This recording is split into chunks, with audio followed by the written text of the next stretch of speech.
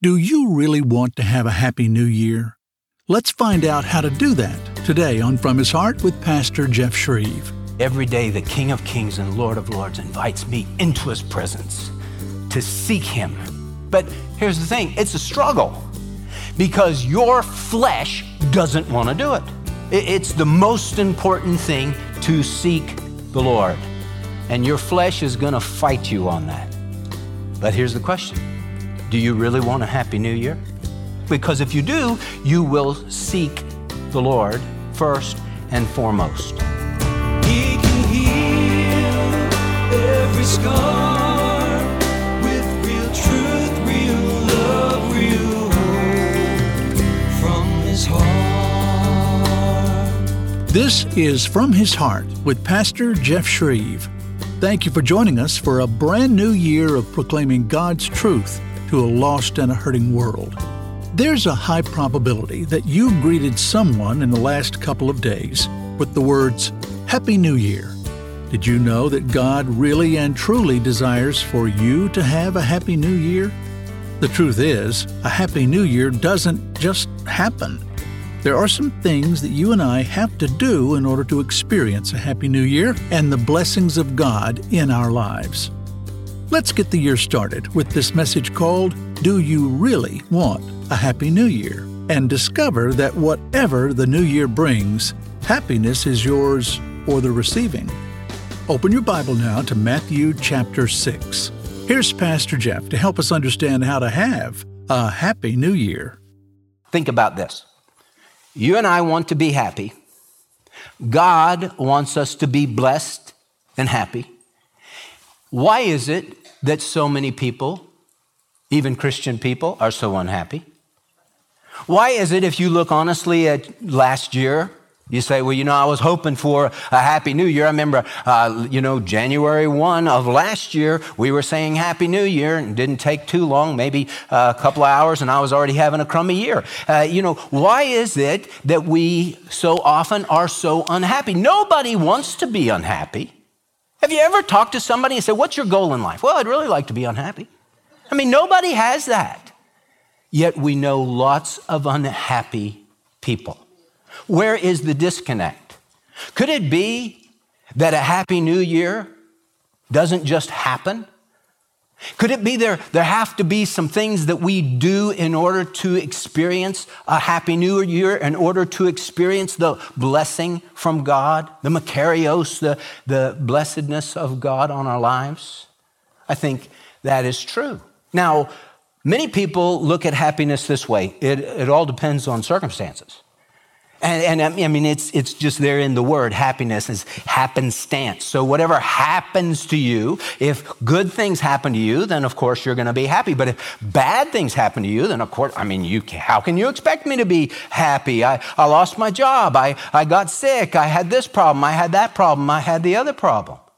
So if we look at it as just all externals, then we're just a leaf in the wind. We're just blowing by the circumstances. And if the wind blows favorably, then hey, well, wasn't that wonderful? But if the wind blows south and knocks you down, then it's like, well, I can't be responsible for my unhappiness because it's just the circumstances.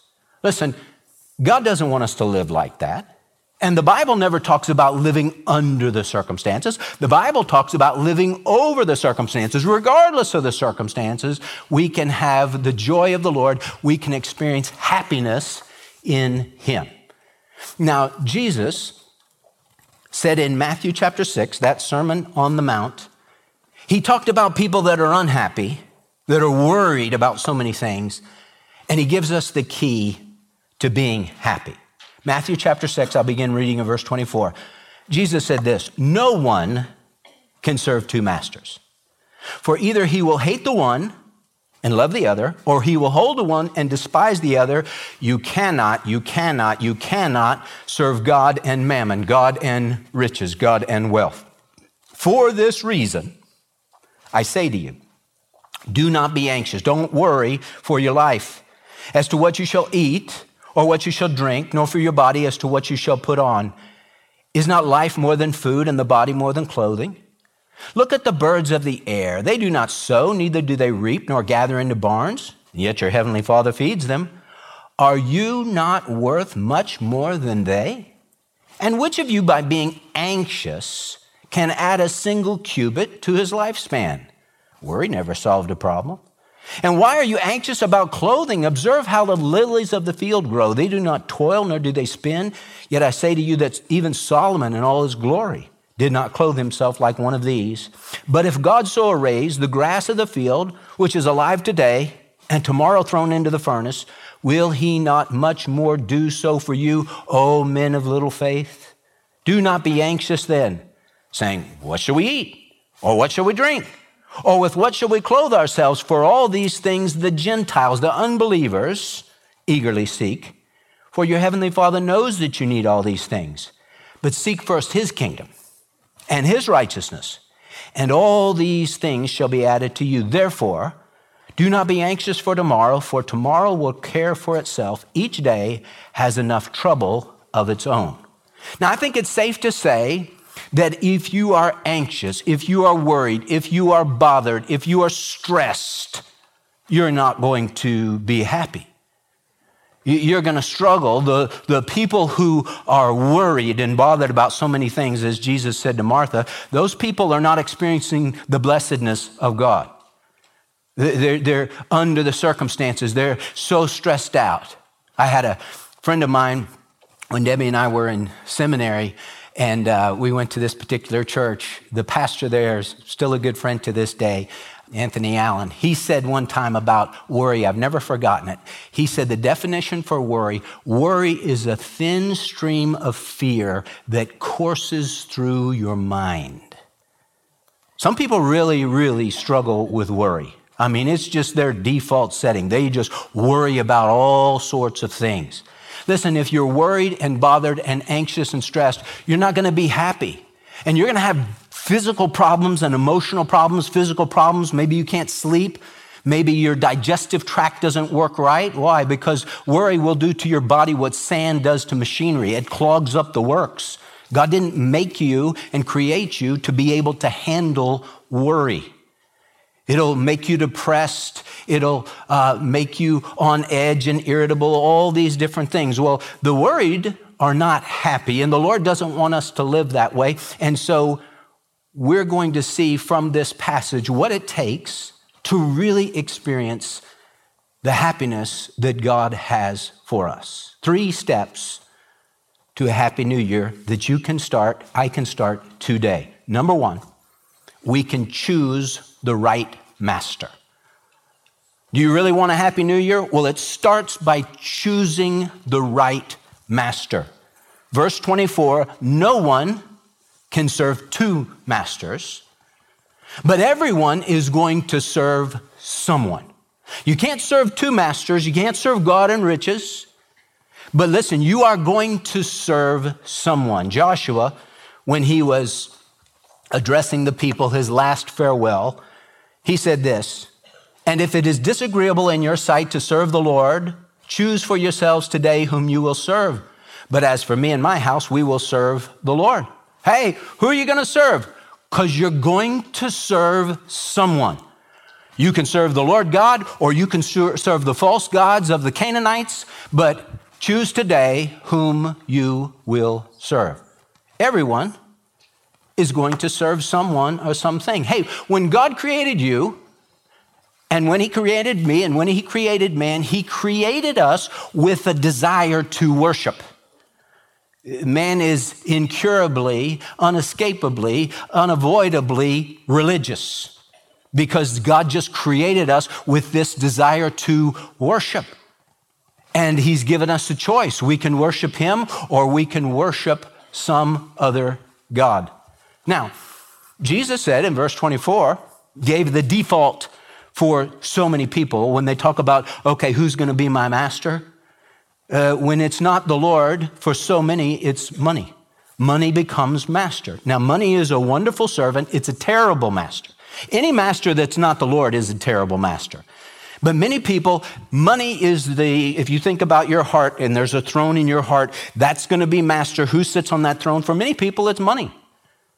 And that's what drives the train. That's what says that this is what we do. We make decisions all based on money. Everything is about money, money, money, money. Is that true for you? Hey, I got a new wallet for Christmas. It says Texas. And so that's kind of cool. Yeah, I'm glad you like it. And anyway, is this your God? Not the Texas part, but the wallet part. Is that your God? I mean, we don't like to think about it like that. Like, this would be my God? But for so many years, you know how you can tell if money is your God? Are you worried about money? Verse 24, no one can serve two masters. You can't serve God and money. Verse 25, for this reason I say to you, do not be anxious for your life as to what you shall eat or what you shall drink, nor for your body as to what you shall put on. Is life not much more than food, and the body than clothing? Hey, if you're worried about things that you need, it's a good indicator that money has become your God. And so many people, they serve the false god of money. Now, here's the trick with that, and the struggle with that is everybody needs money to live. You can't live in this world if you have no money. So we need money. But see, we need to use money and worship God, not worship money and use God. And we get that flipped so much of the time. Lots of people, that's their false god, their go-to is money. You know, the other one that people say, well, you know, money is not a big deal for me. But you know what's a big deal for them? Pleasure. Pleasure. And they serve the god of pleasure. The Greek goddess Hedone was the goddess of pleasure. She was the daughter of Eros, that is sexual love. And Hedone is the goddess of pleasure, mostly with sexual pleasure. And lots of people, they give themselves over to sexual pleasure. And that's the goddess that sits on the throne of their life is pleasure. We have the English word hedonism. Hedonism is seeking after pleasure, and that becomes God. We have lots of younger people today. That's what they give themselves over to. It's pleasure, sexual pleasure. We're just going to do this. And there are no more restraints in our society. When I was growing up in high school, I mean, you just knew girls didn't do that stuff.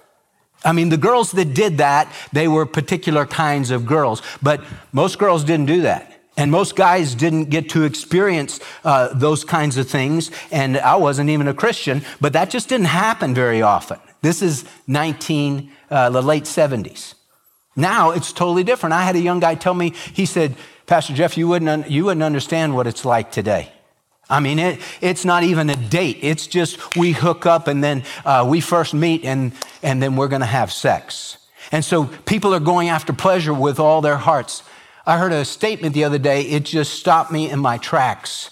And it talked about the fact that we have so many more younger people committing suicide.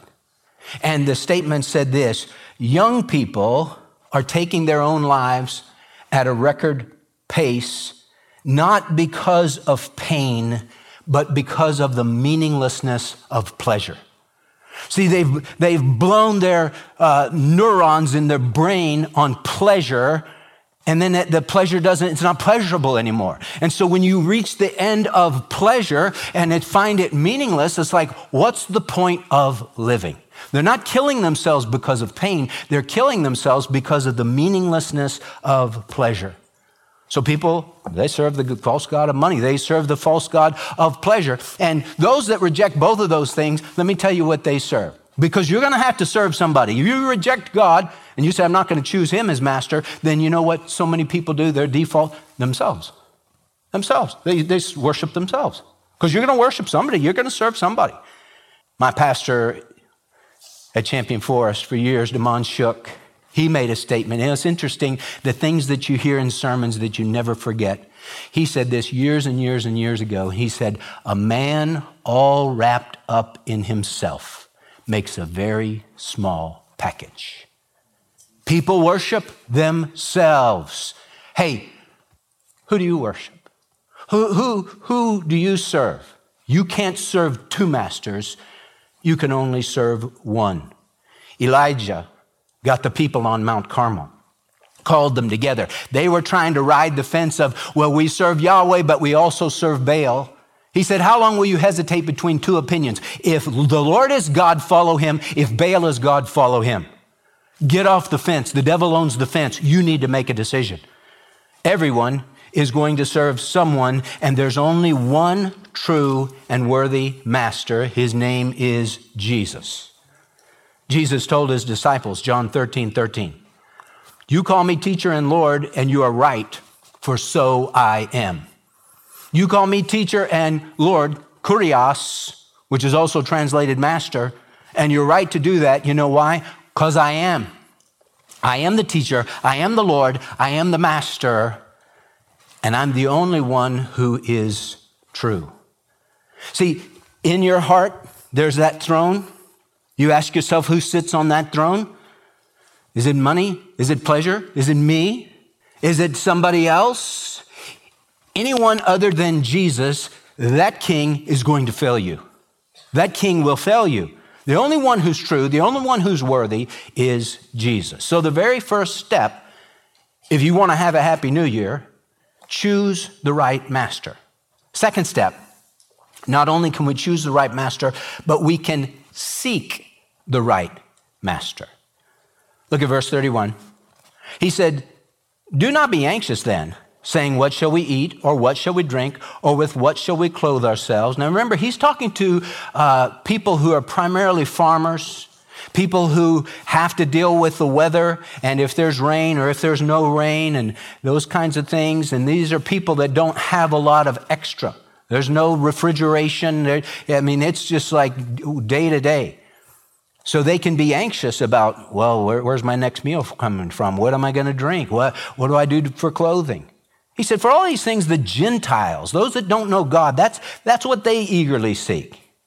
For your heavenly Father knows that you need all these things, but seek first his kingdom and his righteousness, and all these things will be added to you. Seek first the kingdom of God and his righteousness. Hey, we can choose the right master, the Lord Jesus, and we can seek the right master. Now you mark it down. It's a great privilege to seek the Lord. We forget that so much of the time, but it's a great privilege to be able to seek God. That he would allow us to seek him, that he would allow us to find him. 2 Chronicles 15:2, the prophet said to King Asa, listen to me, Asa, and all Judah and Benjamin. The Lord is with you when you are with him. And if you seek him, he will let you find him. But if you forsake him, he will forsake you. I have an opportunity, you have an opportunity to seek the Lord. And when we do it with all our hearts, he said, you'll find me. And you'll seek me and find me when you search for me with all your heart. And he allows us to find him, the God of the universe, the God who spoke the worlds into existence. Universes just drip from his fingertips. He is so great, so mighty, so awesome. All the nations are as nothing before him. They're regarded by him as less than nothing and meaningless. And he lets us seek him. He lets us come boldly before his throne of grace to receive mercy and to find grace to help in time of need. That is amazing. I was reading a story just a couple of weeks ago that Adrian Rogers told about his own life. Adrian's been in heaven now since, I think, 2005. But he said back in the early 90s, when George Herbert Walker Bush was president, W's dad, Adrian said he got invited to the White House and he got to go to the Oval Office and he got to meet President Bush, and they were talking, and Adrian said to him, he said, now, President Bush, I see that you're going to be in Memphis tomorrow. He said, that's where I'm from. That's where my church is, in Memphis. And George said, yeah, I'm looking forward to that trip. And then all of a sudden, just out of the blue, he said to Adrian, he said, hey, I'm flying there tomorrow. He said, why don't you come with me and fly on Air Force One, and you can fly back to Memphis with me tomorrow? And Adrian said, well, Mr. President, I wasn't planning to stay tonight. I don't have any things ready, but if you invite me to fly on Air Force One with you tomorrow, I'll change my plans. And Adrian said he left the the Oval Office, and he went and he got some toiletries and things at the store, and he was so excited. Who wouldn't be excited to go with the president, fly on Air Force One? And then Adrian said it dawned on him, I am this excited to be with President Bush on Air Force One, and every day the King of Kings and Lord of Lords invites me into his presence to seek him. And he promises I'll find him when I search for him with all my heart. Hey, it's a great privilege to seek the Lord. But secondly, it can be a great struggle to seek the Lord. A great privilege. I mean, it was like if we understood what a privilege it was, I mean, we would all just, every day we'd be seeking the Lord. But here's the thing, it's a struggle because your flesh doesn't want to do it. Your flesh doesn't want to get up early and seek the Lord. What does your flesh want to do? Your flesh wants to sleep in and hit the snooze. I don't want to get up. It's cold outside and the bed's so warm and I just want to stay in here. Your flesh will fight you on seeking the Lord. But the scripture says, seek first his kingdom and his righteousness. Seek first. That word seek means to continually seek. It's not a one-shot thing. It's you keep doing it. You keep doing it. It's like when Jesus said, ask and keep asking, knock and keep knocking, seek and keep seeking. You keep it going.